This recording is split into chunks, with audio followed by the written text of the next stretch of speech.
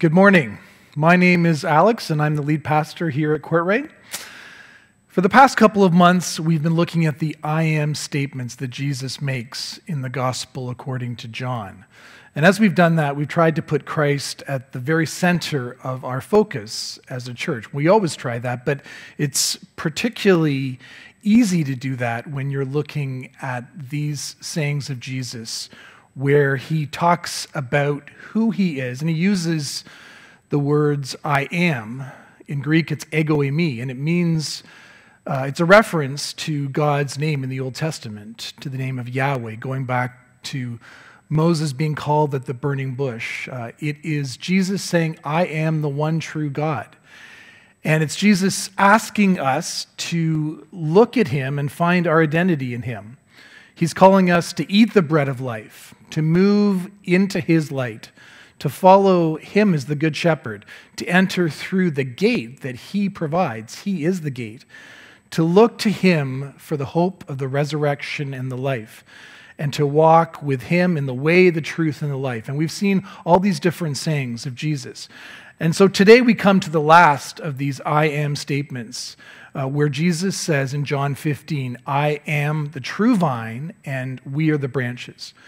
And it's no accident that this is the last of these I am sayings of Jesus, because this one highlights the communal, relational aspect of Christian faith, and it does that because Jesus is preparing to leave the disciples, and he's getting them ready for that shock and disappointment and that transition ultimately into a new hope. We've seen the communal dimension of who we are as Christians gathered around Christ before in these I am statements, with when Jesus said, I am the good shepherd, and he talked about the sheep, his sheep, knowing his voice. But what we see today is this organic togetherness between branches that grow out of a true vine, or we might think of it as the trunk and the roots of the trees we're more used to in our climate. It's a togetherness between the church and Christ, a unity. It's the mystery, ultimately, of how we can be with Christ. One of our hymns describes it as a mystic sweet communion, as the body of Christ. And that is at the very heart of our faith. So let's pray before we open our Bibles to John chapter 15. Holy Spirit, would you help us today to see beyond the words on the screen or on the page? Would you help us to hear the truth of your call to us, to come close to you, to remain in you, to abide with you, to find our purpose in you, and to receive your love and your grace? Would you make these words sink deep into our hearts and our souls so that we can know you more and more? In Jesus' name we pray. Amen. So I encourage you to grab either a hard copy of the Bible or a screen. You can look on whatever you're looking at, but if you've got something in front of you, you'll be able to refer to various verses as I do that throughout the sermon. So we're reading John 15, verses 1 to 17. Jesus said, I am the true vine, and my Father is the gardener. He cuts off every branch in me that bears no fruit, while every branch that does bear fruit, he prunes, so that it will be even more fruitful. You are already clean because of the word I have spoken to you. Remain in me as I also remain in you. No branch can bear fruit by itself. It must remain in the vine. Neither can you bear fruit unless you remain in me. I am the vine, you are the branches. If you remain in me and I in you, you will bear much fruit. Apart from me, you can do nothing. If you do not remain in me, you are like a branch that is thrown away and withers. Such branches are picked up, thrown into the fire, and burned. If you remain in me and my words remain in you, ask whatever you wish, and it will be done for you. This is to my Father's glory, that you bear much fruit, showing yourselves to be my disciples. As the Father has loved me, so have I loved you. Now remain in my love. If you keep my commands, you will remain in my love, just as I have kept my Father's commands and remain in his love. I have told you this so that my joy may be in you and that your joy may be complete. My command is this: love each other as I have loved you. Greater love has no one than this, to lay down one's life for one's friends. You are my friends if you do what I command. I no longer call you servants, because a servant does not know his master's business. Instead, I have called you friends. For everything that I have learned from my Father, I have made known to you.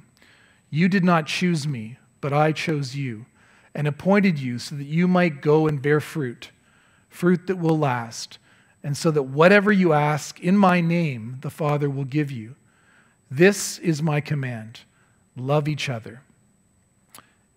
And this is the word of the Lord. Thanks be to God. One of my favorite things about this time of year is the green that is coming all around us.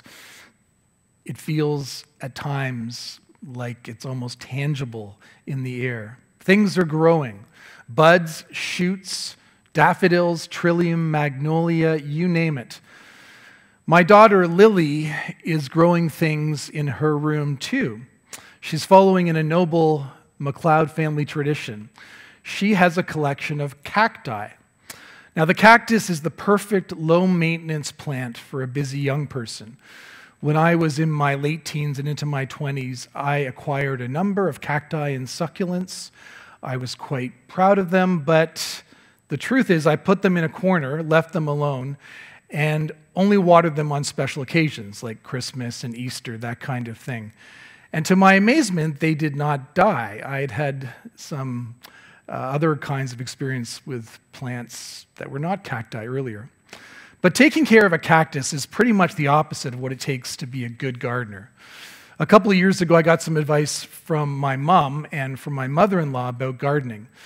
We have these forsythia bushes in our backyard, and they always look amazing at this time of year. They're bursting right now with their yellow flowers. And we were feeling pretty good about them until both Granny and Nana pointed out that they were nowhere close to as beautiful and as shaped and as full as they should have been. They told us that we needed to prune them. Now, I am familiar with this concept of pruning, but I've always found it to be weird. I mean, you want your plants to grow, right? So it seems strange to cut back that growth, especially when it's growth that's blooming with flowers. But if you want healthy plants, you have to prune them. You have to trim back shoots that aren't going in the right direction. You have to cut branches that are tangled and turning in on themselves. And you have to remove parts of the plant that are dead. You prune a plant effectively so it can stop wasting its energy, so it can be productive. And if you really want to grow something, you need to pay attention.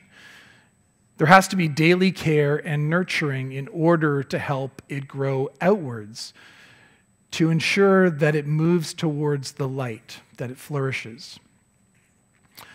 I am the true vine, and my Father is the gardener. That is the opening line of John chapter 15.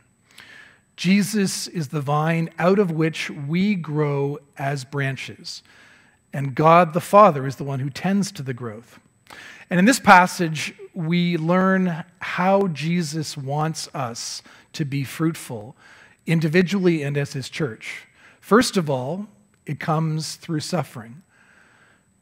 Secondly, we are called to remain in him, to abide with him. And third, our fruitfulness comes in our togetherness as his friends, as the church. It cannot come individually with me and Jesus. It always comes collectively as his people. At the end of John 14, Jesus says, "Peace I leave with you, my peace I give you. I do not give to you as the world gives. Don't let your hearts be troubled, and do not be afraid." Jesus encourages us, but he does not give to us the way the world gives. He isn't thinking short term. He isn't selling us a vision of Christian faith as all flourishing and growth in good times. No, in the very next chapter, if you flip the page to John 16, he says, "In this world you will have trouble." And here, in what we've read, he starts with the hard stuff. He starts with pain and with loss. He talks first about pruning. All of us tend to want things to come easily. We don't want to hear that suffering is necessary for us to be fruitful. But Jesus says that his Father is the gardener who prunes and shapes us. Plants don't grow overnight. And Jesus invites us to see our life from a long-term perspective, as a long obedience in the same direction. I think many of us look back on the trials that we've experienced, and we can see now that a period of suffering that we had to endure was how we became more deeply rooted in the Lord in the long run. But we need to be clear that God doesn't inflict suffering on us. He is good and there is nothing evil in him. But he takes the evil that we see around us, that's loose in the world, and that's also within us, in our hearts, and he uses our trials for redemptive purposes to bring us closer to him. It is, I think, pretty offensive in our culture, in our world of nonstop escapism, to say that we might want to accept our pain, that we should submit to suffering and even embrace it as something God may be giving us as a gift. And it takes time to get there, but we know that we worship a God who went to the ultimate place of suffering for us. Jesus went to the cross so that we could truly live. And God prunes us so that we can flourish with him. Now, I don't want to minimize how painful this can be. I don't want to give easy answers to this question of suffering. If you've ever seen a plant after a gardener has pruned it, it looks like a disaster. Things that were perfectly good, leaves and branches, flowers and fruit, are lying all over the ground, and the plant looks barren, like it's all scarred up and bleeding even. Here's a picture of a thriving grapevine bearing its fruit. It looks amazing. It looks like there's potential there to reach out and grab that fruit and enjoy it. But here's a picture of a vine after it was pruned. The contrast is pretty stark. It appears to be dead. But only after a grapevine and any number of other plants have been pruned will new life be possible.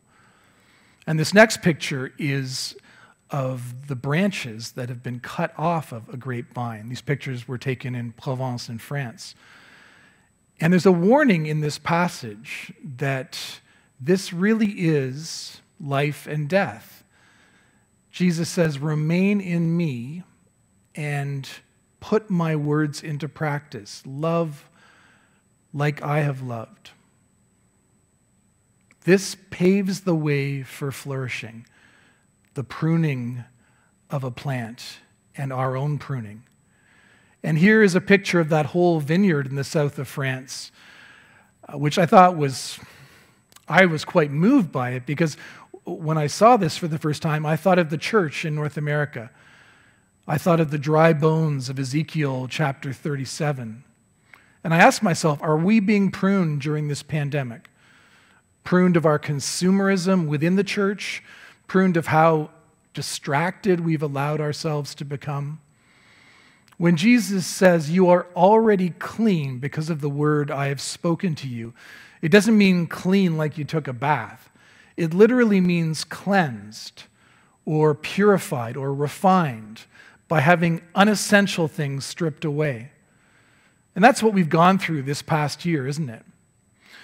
At first, every pastor I knew was consumed with the need to pivot to online church and eager to find the opportunity God was giving us through the pandemic, as shocking as it was.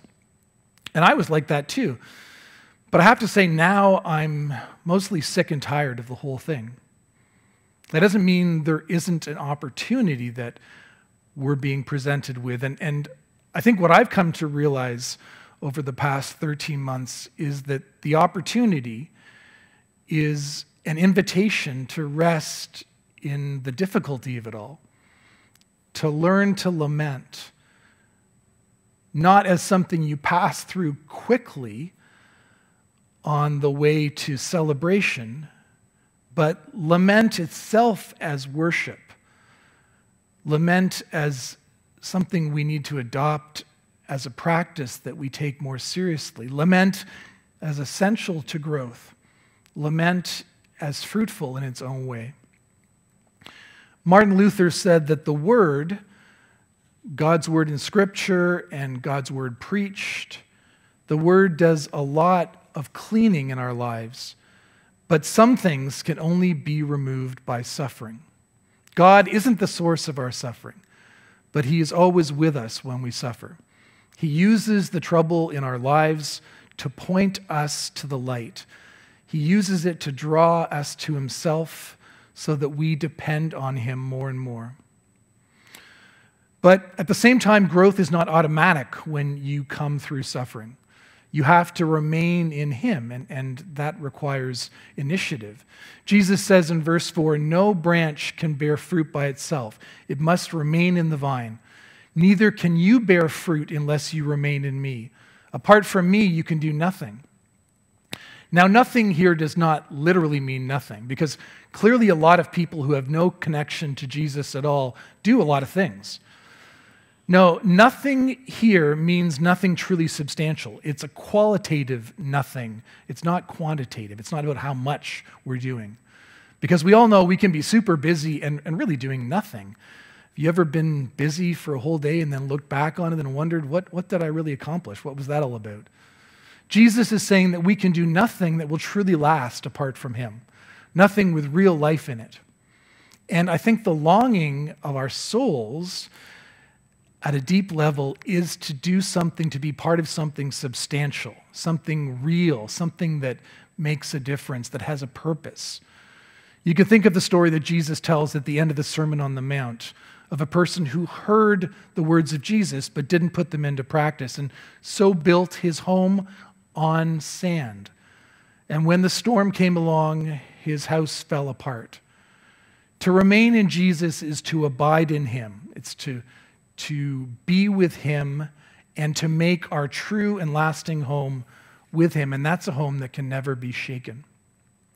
Stephen Covey, in The 7 Habits of Highly Effective People, says we are born dependent, we strive to become independent, and if we ever reach maturity and wisdom, it's because we have learned to be interdependent.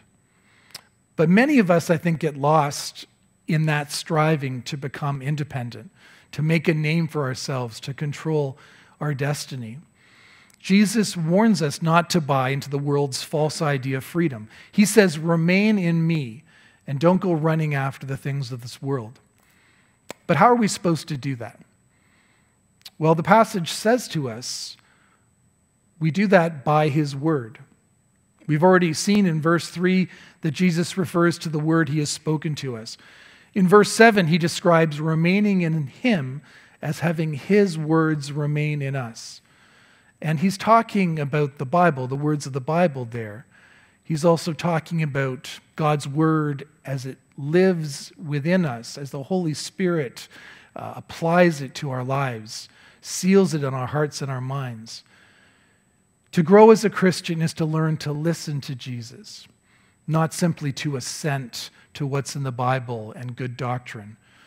I love that we started this series with a reflection on Jesus being in the home of Martha and Mary and the priority of choosing the one thing, the best thing, and that is resting in the presence of Christ, aware and attentive to Him. Jesus remains with us as we listen to Him as His friends, as we develop a relationship with Him that has been called the transforming friendship. When His words find a home where they are taken seriously and enjoyed and savored and listened to expectantly and responded to honestly, that brings delight to Him and it brings growth to us. You can think of this as a conversation. We believe, as Christians, that we can talk to Jesus. We call that prayer. Not just about what we want, but about what He has said to us. That is the essence of any good conversation. And then we can talk to Jesus about anything at all. Jesus promises to listen to us. We are His friends. We are His family. He has that kind of a personal relationship with us. He wants to, if we will turn and give him the time, because any relationship needs that. It needs work. And Jesus says that he will give his disciples exactly what they want. Just ask for it, and it's yours. I thought Justin did such a great job last week of addressing this question of asking God for anything and the promise that he'll give it to us. I'm not going to take much time on it this morning, but let's be clear that Jesus cares about the desire of our hearts. He wants us to be bold in expressing that to him honestly. And as we remain in him, we will grow in our knowledge of who he is and of his will. We will avoid the presumption of assuming we know best and praying with a kind of name it and claim it attitude where we insist on our own way. And we'll also avoid the even greater temptation of falling into disbelief, of having such low expectations that we don't even ask at all. There's nothing more presumptuous than the assumption that answers to prayers don't happen anymore today like they did in the early church in Bible times. Jesus is challenging his disciples. He's challenging us. He's saying, try me, ask, come to me. Let's talk about it. Let me listen to you as you will listen to me. And he shows us, most of all, how to pray in the Lord's Prayer, with thy kingdom come, thy will be done. High in expectation and low in a position of humility and coming to God as we see eventually that we must. So next Sunday, we will be taking time in our service in a special way to make room for prayer and to ask God for his healing presence among us. We'll also be hearing the story of Amanda Tanner and her experience of having COVID recently and her recovery from that and being in the hospital. A lot of us have been praying for Amanda. Jesus is waiting for us to ask. What else does Jesus say in this passage about remaining in him? Well, he makes a direct connection later between our remaining in him and our loving one another and keeping his commandments. To remain in him requires determined love. How can we love each other like that? Well, simply by not separating, by being branches. If Jesus is the vine and we are the branches, then we are in this together. We are inseparably interconnected. That's now who we are as Christians. But we don't like that because it's hard. The togetherness part is really hard. And our self-centered nature leads us in the opposite direction. The devil whispers to us, so you have a friend you're not getting along with? Unfriend them. You have a coworker who really bugs you? Well, just avoid them. You have a family member who's needy and who you really can't stand? Well, just find ways to keep your distance from that person. Your spouse isn't meeting your wishes, isn't fulfilling you? Well, maybe it's time to reconsider that relationship. But Jesus gives us a simple command. He says, love each other as I have loved you. Recognize that you're attached to one another and remain rooted in love. Crosby, Stills, and Nash many years ago had a song with the chorus, if you can't be with the one you love, love the one you're with. And not worrying about the original meaning of that, I'm taking that as a way of maybe helping us grasp what Jesus is saying here. That often we think about the people we aren't with. We think about the wishes we have that are not fulfilled. But Jesus says, this is who I've given you. You are the body of Christ. Stop seeing the people who are attached to you as a nuisance or as an obstacle to your happiness. They are your life. Remain with them. Only then will your joy be complete. He is the vine and we are the branches. And as we learn to love each other, he brings the fruit. Patience, kindness, peace, goodness, faithfulness, gentleness, self-control, love, and joy. And joy in particular is highlighted in this passage. This is the joy that comes from seeing freedom in a different way, not as freedom to do whatever we want, but freedom to be who God created us to be. And we think of fruit as external, but here it's clear that the Holy Spirit is generating, nurturing fruit within ourselves that then comes out in our actions and in our speech. And we long to be fruitful, even to be abundantly fruitful. But I think sometimes when we hear that Christians should be fruitful, that the church should be fruitful, we think of that in terms of how the world sees success, in terms of numbers and influence and even power. In reality, fruitfulness, as God sees it, comes down to faithfulness.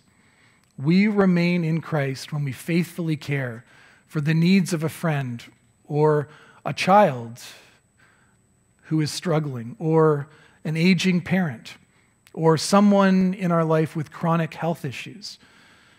There may be no obvious harvest to that, but I believe that Jesus views that kind of ministry as at least the equivalent of a stadium full of converts.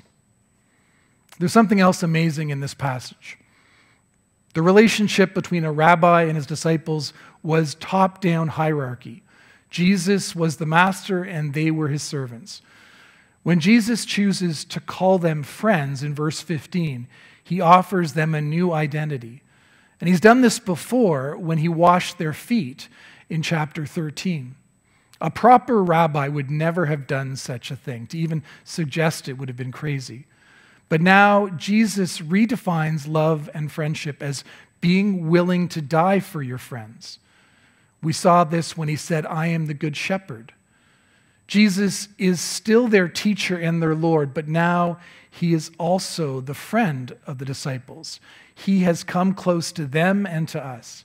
He lays down his privilege and his power, and he obeys his Father, even to the point of giving up his life. As John says elsewhere in his first letter in the New Testament, this is how we know what love is. Jesus laid down his life for us, and we ought to lay down our lives for our brothers and sisters. At the cross, we see true and ultimate love on display. And by laying down his life, Jesus makes new life possible for us and invites us to grow on our journey of faith in the power of the Holy Spirit. If there's one word I want you to take from John 15, it's a verb that's repeated 12 times in this short passage, and that is remain. Jesus says, "Remain in me as I also remain in you." And the King James Version translates this as abide in me. I really like that, abide. I realize it's an old-fashioned word, and that's why the New International Version has translated it as remain in me. But I think abide is also a strong word. It feels rooted, it feels active, reaching out. It's from the Greek word meno, which literally means to make your home in. So Jesus is saying he's the way for us to be at home with God. He's saying, don't just come to me, abide with me. Walk into my house. We often assume that we have to earn God's favor. After all, it does talk a lot about obedience in this passage, right? But notice that it does not say that we must first obey God and then we get his love. Then he'll allow us to enter in and to abide with him. No, Jesus is saying that as we receive his love for us, we will be changed and we will want to obey him. Our hearts will be changed, our desires will be changed. The true message Jesus gives us here in John 15 is that he is always with us and that we can never be separated from his love. Look at verse 9. Jesus says, "As the Father has loved me, so have I loved you. Abide in my love." Now that is an incredible statement. Think of the Father's love for his Son. It's a love beyond what we can comprehend. It is a universal love. It is the deepest love, the greatest harmony in the universe. Think of your greatest love. Think of your love for a family member or for a close friend or maybe for your child. Our love is only a poor reflection of God's love. God the Father has a perfect, everlasting love for his Son, and that is the same love with which Jesus has loved us. Jesus says, make your home in that. And then he washes our feet. He washes our feet, and he doesn't expect us to return it. He says that we love him back by loving each other. To abide means to rest in his love and to share it. Abiding in Christ is not so much about the things that you do for him as it is resting in what he thinks of you. And this seems to be the hardest part of Christianity for us to learn. God's acceptance is given to us, not as a reward for what we've done, but as a gift. And when you receive that, when you abide in it, when you rest in it, his life starts to flow through you, and you start to change. Not because you're told to change, commanded to change, but because you change. Real change begins not with being told what you have to do for God, but with believing what God has done for you. He is the vine, and we are the branches. Our response joyfully is to remain in him and in the freedom of his grace and love. Jesus wants us to know that we are united to him. He will never let go of us. He says that we'll flourish as we abide in him, and he promises to fill us up, to satisfy us, so that our joy may be complete. You did not choose me, but I chose you and appointed you so that you might go and bear fruit, fruit that will last, and so that whatever you ask in my name, the Lord, the Father, will give you. This is my command: love each other. Thanks be to God, who has given us abundant life, eternal life, and loved us with a love that endures forever. Amen.